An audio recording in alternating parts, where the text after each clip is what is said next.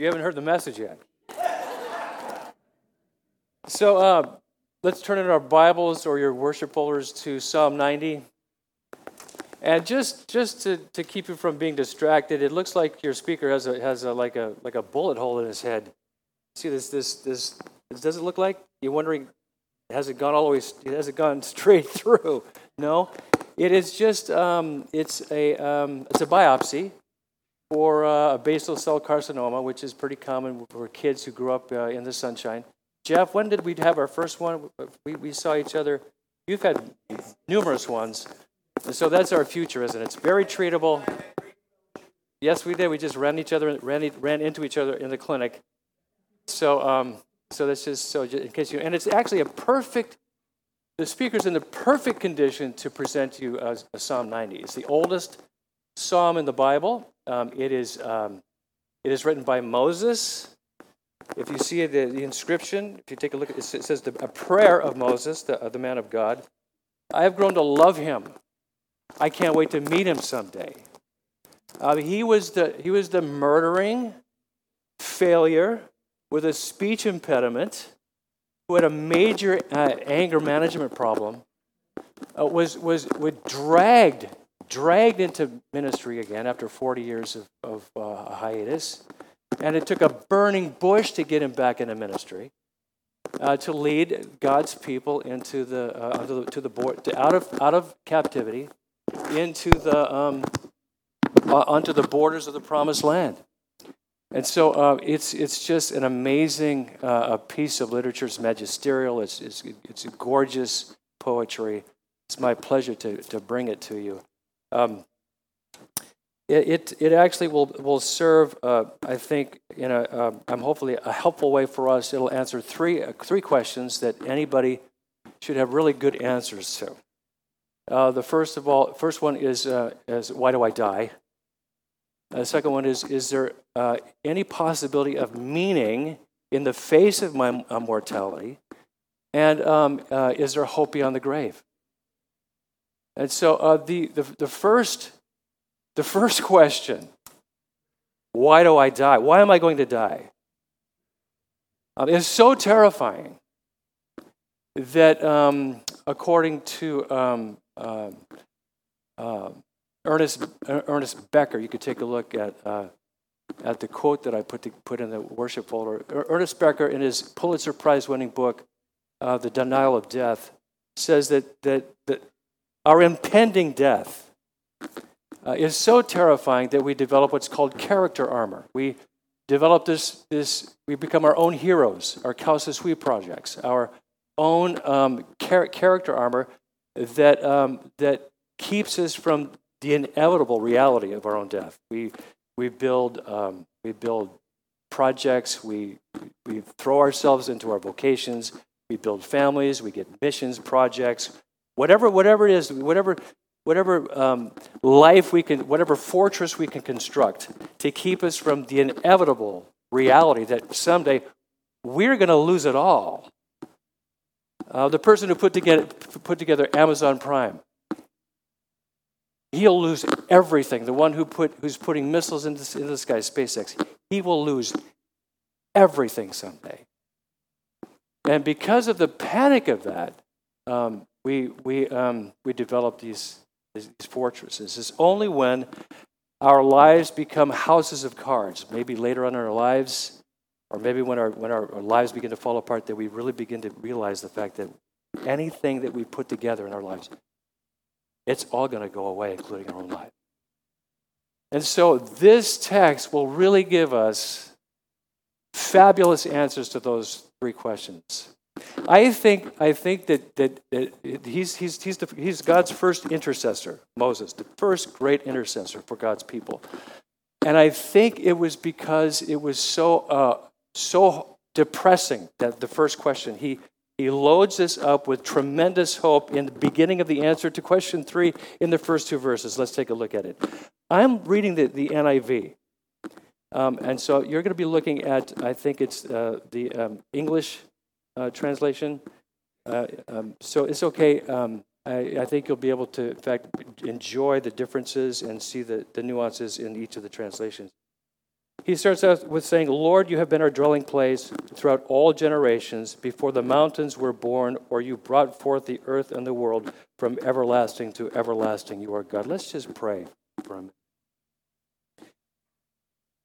Lord, we have just read some of the most magnificent pieces of poetry ever written about you.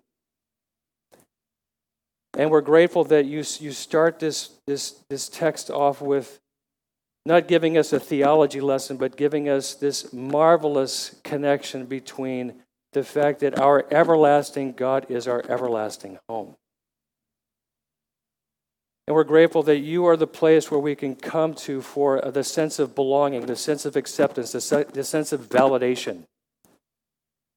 That the everlasting God has become the everlasting home to his everlasting people. We're grateful for the hope that you've already given us in this text, and we pray that as we go through it, the firestorm of the next section and the glory of the section after, that you would bring us to a point of marvel at what you have accomplished for us in Jesus Christ, in whose name we pray. Amen. So Moses did receive instructions for a tabernacle, to build a house for God. But it doesn't say that here. It doesn't say God is in residence. It says God our residence. It's where the people of God live. And as I prayed, it's just a glorious thing to begin this text with the hope of the fact that the everlasting God is an everlasting home for his everlasting people. Now we get to the hard part. I think he gave us this just to keep his worshipers from clinical depression. Now watch what happens next. In verse 3. Why do we die? Verse 3. You turn men back to dust, saying, return to dust, O sons of men. For 1,000 years in your sight are like a day that has just gone by. The reason why we die is because God said so. He says, die, and you die. Now, interesting, he's beginning to imply that it's just not that simple. If you take a look at the words here, men is Adam in Hebrew. It is a word for man, but it's also the name of the first man, Adam. Also, the reference to dust, even though in the Hebrew it is a more severe term than the term used in Genesis 3, you need to turn there now to Genesis chapter 3. He's referencing the fall of mankind. So it wasn't just some arbitrary thing that God did to say, I'm going to let you live, and then you're going to die. It was the result of our first parents' decision. God made man the pinnacle of his creation in his image, set him in a garden that he himself crafted, gave him this voluptuous place to live. His own personal presence was there, walking with him in the cool of the garden. Gave him one prohibition, one. This the only sacrament to show that you trust me as I release you into the world to innovate and create in my image and to spread my park into a theme park, planetary, the whole planet, into a theme park. The theme of the park is my glory. Just one prohibition. Don't eat of this tree, the tree of the knowledge of good and evil. Just to show that you're going to trust me to let you know, to teach you what is good for you and bad for you, and not take that matter into your own hands. Instead, they decided to decide for them what is good for them and bad for them, and instead of trusting in God, they had trusted in the word of a creature. And the result is Genesis chapter 3. I think it begins with the last part of 17. Cursed is the ground because of you. Through painful toil you will eat of it. All the days of your life it will produce thorns and thistles for you, and you will eat of the plants of the field. By the sweat of your brow you will eat your food until you return to the ground, since from it you were taken. For dust you are, and to dust you will return. Reason why we die?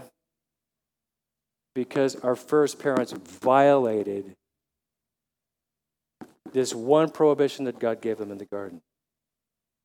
Why can he do it generation after generation? Because he's the everlasting God. For 1,000 years in your sight are like a day that has just gone by. And here, Moses is the consummate defense attorney. Somehow he just doesn't mince words about our situation. He continues to give picture after picture of our mortality. In verse 5, you sweep men away in the sleep of death. They are like the new grass of the morning, though in the morning it springs up new. By the evening it is dry and withered. Remember that hot day we had this summer? It hit 113 degrees. Many of us lost our gardens in one day. That's how Moses describes our fleeting life. He moves from being implicit now to being explicit in verse 7. He says, now, we are consumed by your anger and terrified by your indignation. You have set our iniquities before you, our secret sins in the light of your presence. This must have been he must have had in his mind the incident of the golden calf. Before God could send Moses down with the tablets that describe for the people how to show love to their Redeemer. It wasn't like God said, okay, if you work really hard and trust me, I will release you from captivity. No, he releases them from captivity and then gives them 10 commandments to love him with. Before he gets down the mountain, they couldn't wait. They couldn't wait for God's salvation. They couldn't wait for his love. They instead took matters into their own hands and traded the Creator in for a creature, a golden calf. And then once they did that, they unleashed a firestorm of desire. Because once you trade the Creator for the created, you just create in a heart a vacuum that cannot be filled. And they fell into orgiastic sin. Now, some of us rascals, some of us scoundrels understand this. We get this. We understand that we should be terrified by God's fury, and we understand that there's no the incognito mode is cognito to God. He sees everything because he's all-knowing. We know that when we trade in our great Savior, our God, for the created things, we create this insatiable fire of desire in our hearts, and we're guilty. Others of us are nice people. You're decent, and you really don't get this. It's only because you don't have a bright enough light of holiness to shine on your life. So to help Rosalind actually put me through seminary, I worked in a drywall company. I was a drywall finisher. And we got really good. So we were asked to do a 5,000 square foot home in North Dallas, a French provincial home, where we didn't just do the seams, trowel the seams, we troweled the entire wall and ceiling. And we sanded and sanded and sanded until we thought it was absolutely perfect. And then Dan Penn, our boss, rented drama lights and shone the lights on the edge of the wall. And it was like the craters of the moon, pockmarked, scarred. And Dan said, you've got a lot more work to do. And so some of us, I think it's easy for us, it's easy for us to think, we're not that bad. But any slight fraction of not loving the Lord your God with all your heart, soul, mind, and strength is a violation of infinite holiness. He continues, verse 9, all our days pass away under your wrath. We finish our years with a moan. The length of our days is 70 years or 80 if we have the strength, yet their span is but trouble and sorrow, for they quickly pass and we fly away. Where are you on the span? Hong Kong is 86 for women and 78 for women, lifespan. We are number 40 on the list because of our horrible diet. And ours is 81 and 76. 81 for women, 76 for men. Where are you on the span? Some of you are on borrowed time.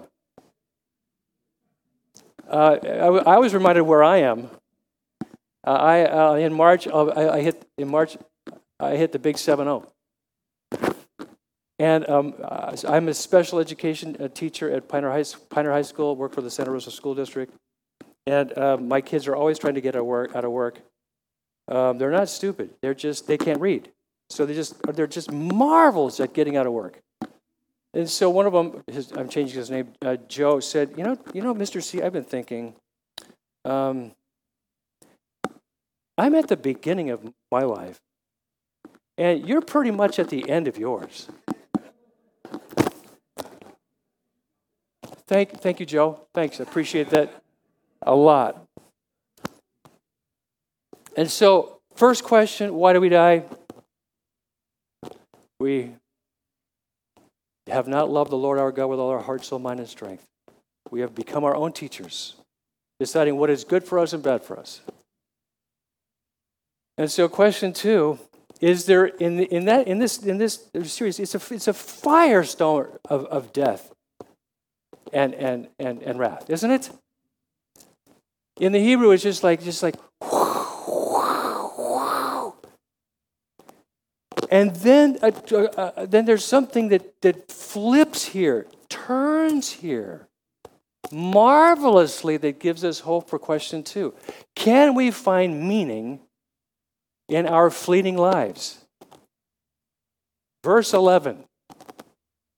Who knows the power of your anger, for your wrath is as great as the fear that is due you. It's a rhetorical question. Who knows the power of your anger? Nobody. No one knows the full power of his anger. No one has given the reverence due to his wrath. You're still alive. Why didn't God kill Adam when he said he was? It was in a Hebrew, it's very emphatic. Very emphatic. In the event that you eat of the tree of knowledge, dying you shall surely die. It's an infinitive absolute. It's the most severe way that God could tell Adam what's going to happen. Why are you still alive?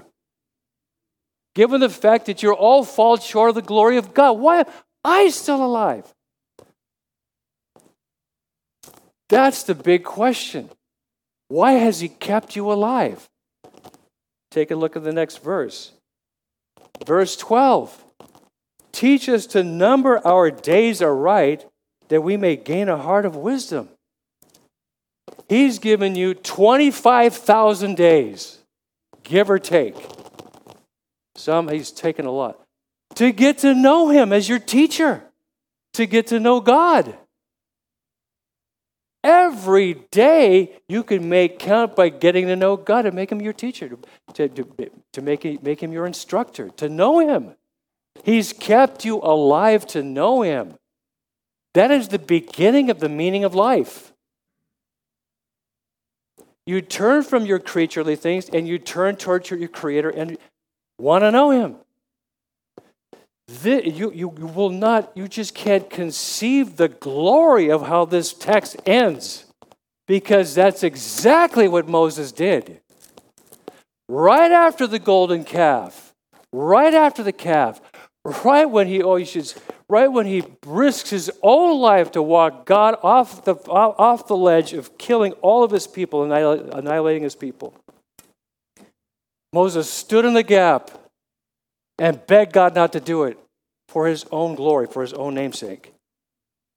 He accomplishes that, and the first thing he says is, show me your glory, show me your glory, show me your glory. I know that you show me the perimeter of fire, the perimeter of I know there's more to you than that.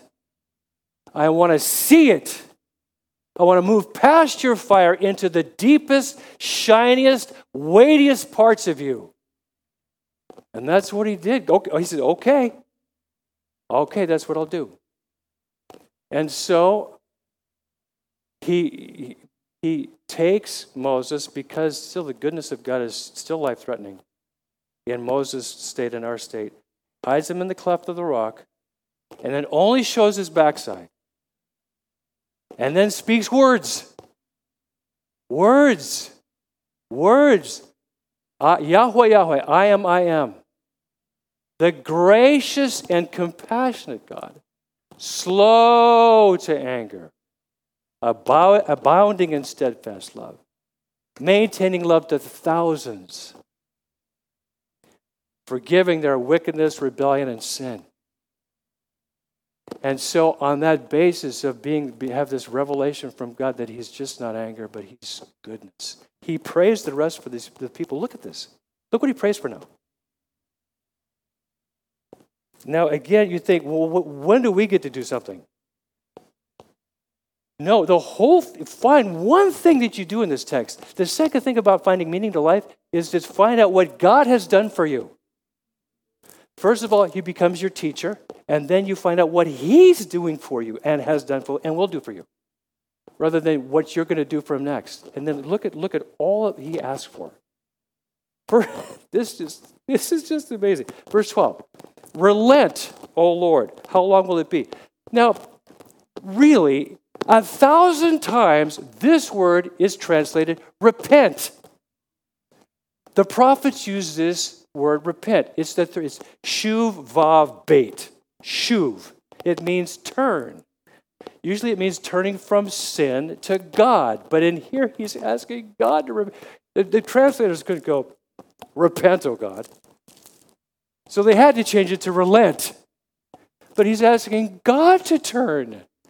He knows that the people are not going to turn all the time. They're not going to use every single day to get to know him. They're going to binge watch Buffy the Vampire Slayer. They're going to watch football game after football game after football game after football game after football game. All weekend. One football game is okay, maybe. It's not evil. Buffy's not even evil. It's just, you know what I mean. Do I have to say any more? We waste our days not getting to know God. So he knows this, and so he's just asking God to change, to turn from your anger to what you can give them. Relent, how long? Have compassion on your servants. This means basically, seriously in Hebrew, be nice. Be nice to them. Be soft. Be tender to them. Verse 14, satisfy us in the morning with your unfailing love. This is the Thanksgiving text. It means to sate. It's a culinary term. Satiate us with your unfailing love. A loose translation would be, they are your turkeys, stuff them with your love. And that we may sing for joy and be glad all our days. Oh, so this is so bland, so bland. The English is so bland. Think World Cup. Think your nation, your team has scored the winning goal. What you do then? That is what he's asking to happen as a result of being sated with God's unfailing love. 15, make us glad for as many days you have afflicted us. He's watched an entire generation die in the wilderness because of the lack of faith, trusting him. The farthest he could see was, so raise up the next generation and give them 40 years of blessing. Then verse 16, may your deeds be shown to your servants and your splendor to their children. This has to do with saving deeds, saving acts. This one generation had opportunity to watch God demonstrate his supremacy over the Egyptian pantheon with the 10 plagues. And then the Red Sea experience, it's parting it, letting the people go through, and then just wiping out the Egyptian army. We want to see more of your salvation. We want to see more acts of your salvation. Generations to come. And then finally, well, may the favor of the Lord our God rest upon you. 17 is however much goodness the everlasting holy God can give a human being, a group of people, we want that. That's what that means. And then finally we get to do something. Establish the work of our hands. Yes, establish the work of our hands. To give us something meaningful to do. So can you find meaning in the face of your mortality? Man, he's kept you alive to get to know him, to find out what he's done for you, so that you in turn can have your own hands established to engage in what he's called you to do. But there's hidden stuff in here, because the word establish is the same word that he uses to establish the heavens, establish kings, dynasties. It has an eternal feel to it. Which brings us to our last question. Is there hope beyond the grave? And to answer that question, I can say, did God answer Moses' prayer? Did he answer Moses' prayer? Which brings us to the Gospel of John. We're taking a hiatus from it, but I'm quoting it now. In the beginning was the Word. The Word was with God, and the Word was God. And the Word became flesh and dwelt among us, and we beheld his. It had to be Jesus. Moses had to see Jesus. Anytime there's a visible in the Old Testament, it's got to be the Lord Jesus. I was reading William of Tyre, 12th century monk. While I was studying was preparing, sure enough, he says, oh, I know, it's the Lord Jesus revealed himself to Moses. So there's many, many commentators that believe the same thing. The law came through Moses. Grace came through the Lord Jesus Christ. So God answers Moses' prayer through Jesus. Jesus strides back into the psalm, and he answers the rhetorical question in verse 11. Who knows the power of your anger? I do. I know that power. I know it. All the way down. Jonathan Edwards showed this to me. The reason why the Lord Jesus' blood capillaries exploded and mixed with his sweat in the garden, remember that? He sweat blood? Is because the Father had to show the Lord Jesus the contents of the cup. The cup was the power of the full force power of his wrath. Even people in hell cannot experience that because they're finite. They can only experience God's wrath approachingly. Only the God-man could experience the full cup of the wrath of God. And so this is what he did. And the irony is that he actually gave the reverence to God's wrath, but was rewarded with wrath. For whom? For you. And then throughout this whole beautiful, all these beautiful things are all true in Jesus. So in Jesus, God turns to sinners in love. In Christ, the holy God becomes tender and vulnerable and soft. In Christ, we're sated with his love. We see the full dimensions of his love as he goes to the cross for us. In Christ, we have fullness of joy. And then in 15, he extends the blessing way beyond a generation. He says in John, for God so loved the world that he gave his one and only Son, that whoever believes in him should not perish, but have everlasting life. So is there hope beyond the grave? In Christ there is. And then may your deeds be shown to your servants, your splendor to your children. He is our salvation. He is the saving act of God, the ultimate saving act. He is the ultimate gift that we could ever receive from God. May the favor of the Lord rest upon you. He's the ultimate gift. It's all that God could give us, he gave us in Jesus. And then I love this last part. So Moses prays, establish the work of our hands. In Jesus, you are established as the work of his hands. He's made you his creation so that you engage in works that he's prepared for you to do. I love that in Ephesians 2, for by grace you have been saved through faith, and that not of yourselves, it is the gift of God, not by works, lest any man should boast. For we are God's workmanship, created in Christ to do good works he's pre-planned for us to do. Why do we die? We sinned. Is there meaning beyond our mortality?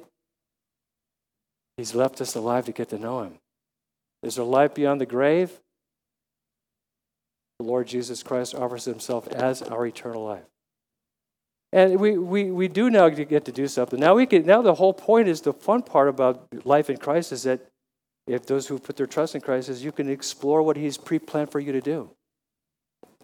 So in my retirement, he's made me an ed specialist for the school system, and he's given me opportunities overseas to build a seminary in Kenya, and then to train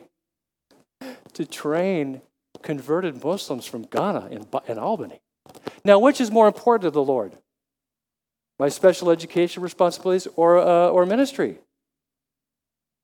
Man, they're both so absolutely essential to bear witness to the Lord Jesus Christ and what he's accomplished for us. Another example is a man by the name of Dupree. He owns a series of chains in North Carolina, Chick-fil-A. And he's currently working with my son-in-law in Kazakhstan for him to put together a better business and a better witness to the Muslims in his area. What's more important, Dupree's management of his Chick-fil-A or his ministry in Kazakhstan? Both equally valuable in God. I love the quote from Martin Luther King Jr. He says, if it falls your law to be a street sweeper, sweep streets. That's a tongue twister. I love that Moses had a speech impediment. I just love that. I stuttered so bad when I was 6 years old, people could not understand me. I felt so sorry for them. As I tried to just grind out words. It's astonishing that God called me to preach. It's a joke.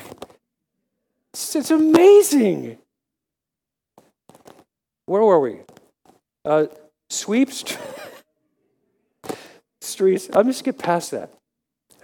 Like Michelangelo painted pictures, like Shakespeare wrote poetry, like Beethoven composed music, sweep streets so well that all the host of heaven and earth will have to pause and say, here lived a great street sweeper who swept his job well. I'm reading we're heading for the table now. I'm reading the memoirs of Paul Hewson. You know who Paul Hewson is? Who knows? Who knows? He's Bono, yeah. Bono of U2. You know, he's a flaming believer. Flaming believer. And they pray before every concert. And it's the same prayer. Lord, just make us useful. Just make us useful. Father, we pray that as we move to the table that you